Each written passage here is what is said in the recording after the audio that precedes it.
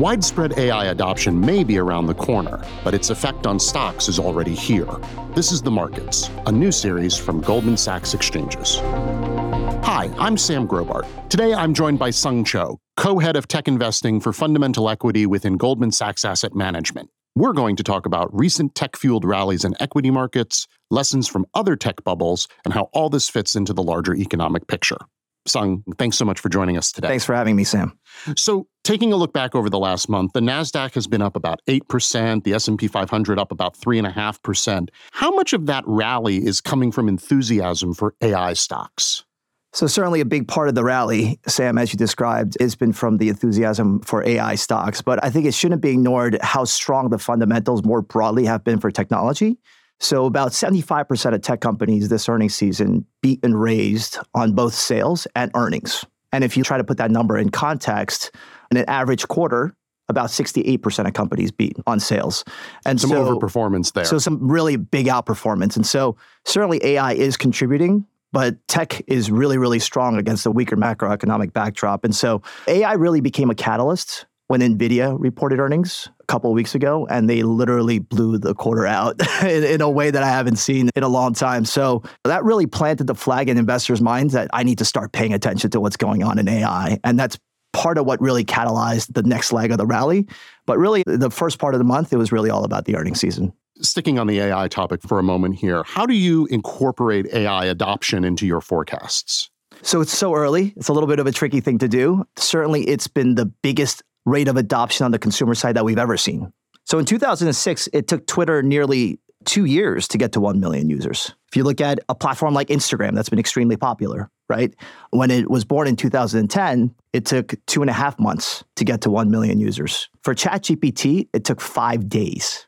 Wow.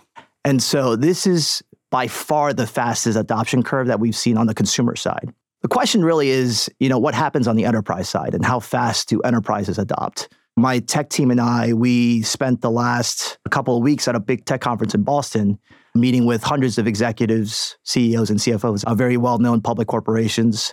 And not a single one wasn't thinking about how they're incorporating AI into their business models. And so the enterprises obviously will be a little bit more methodical in their approach, but we think on the enterprise side, the adoption will be about as fast as we've ever seen as well.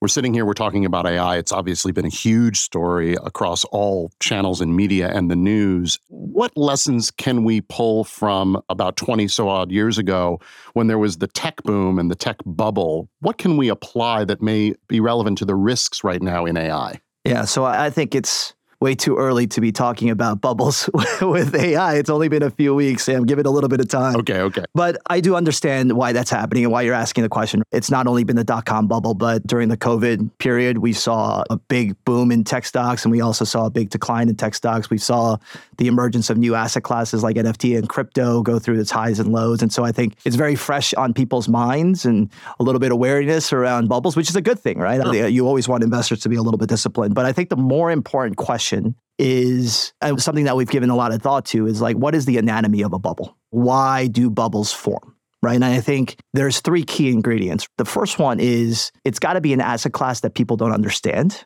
and something that's fairly new. Right. So when you don't have historical valuation ranges and parameters to be able to put on something, that you could just be open-ended in how you dream about what the final state can look like, right? And so that's certainly one. Number 2, I think you need consensus that this is the next big thing. And I think that's always been the case with bubbles.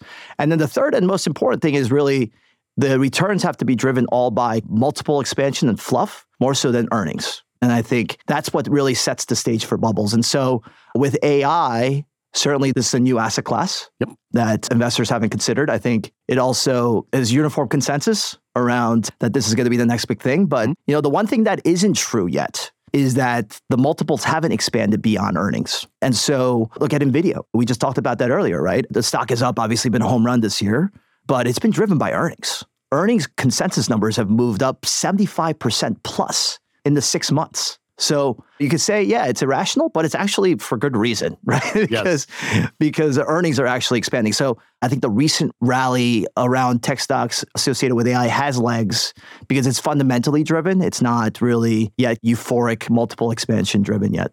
What are fund flows telling you about the AI investment and the overall bull market in tech right now? Yeah, so if you look at the retail side of the fund flows, clearly there's a lot of enthusiasm in investing behind AI, right? And so if you look at the top 10 thematic ETFs on the year-to-date basis, 4 of them are AI-driven ETFs, right? And so certainly there's a lot of enthusiasm on the retail side. There's also a lot of enthusiasm on the institutional side as well, right? Think about the positioning that we went into this recent period with. Investors have been fairly bearishly positioned, at least in technology. And we got this all new catalyst in AI that's caught people a little bit off guard. And so people have been scrambling to really try to put AI exposure on. And when you scramble, sometimes there's not a lot of thought behind how to put that exposure on. So we've seen creations of AI winners, AI losers baskets. On our team, what we're trying to actually do is look at the AI loser basket and say, what's being put in there that's being misunderstood? And that actually we think is going to be an AI winner. So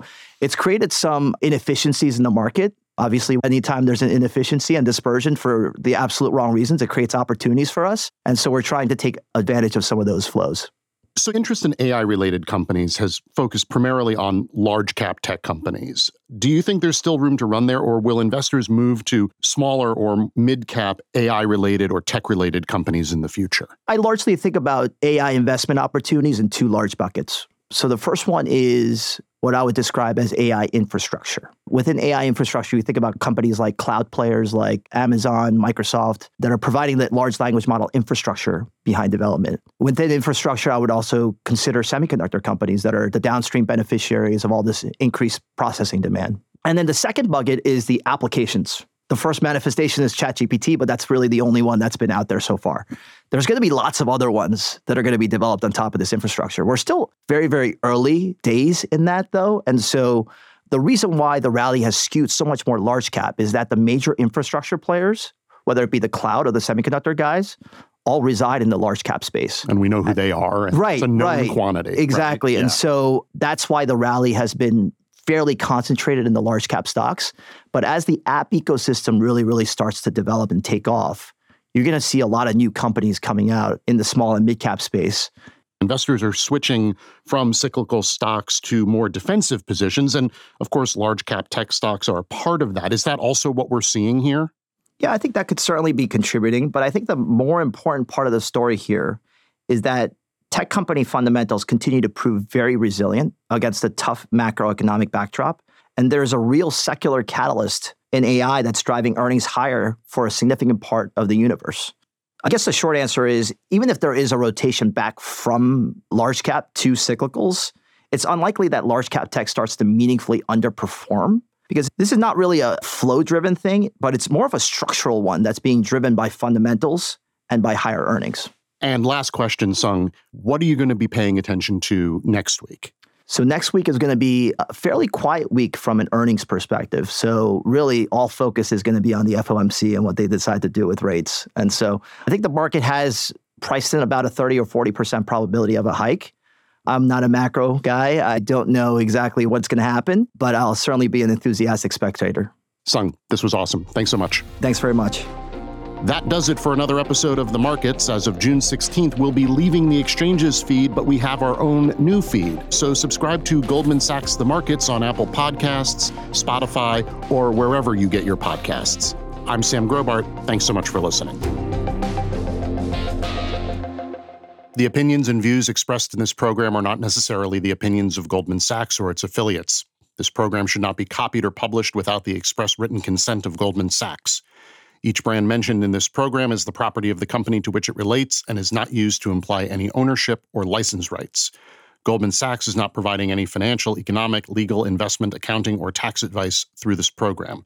Neither Goldman Sachs nor any of its affiliates makes any representation or warranty as to the accuracy or completeness of any information contained in this program. Our theme was composed by Soundboard.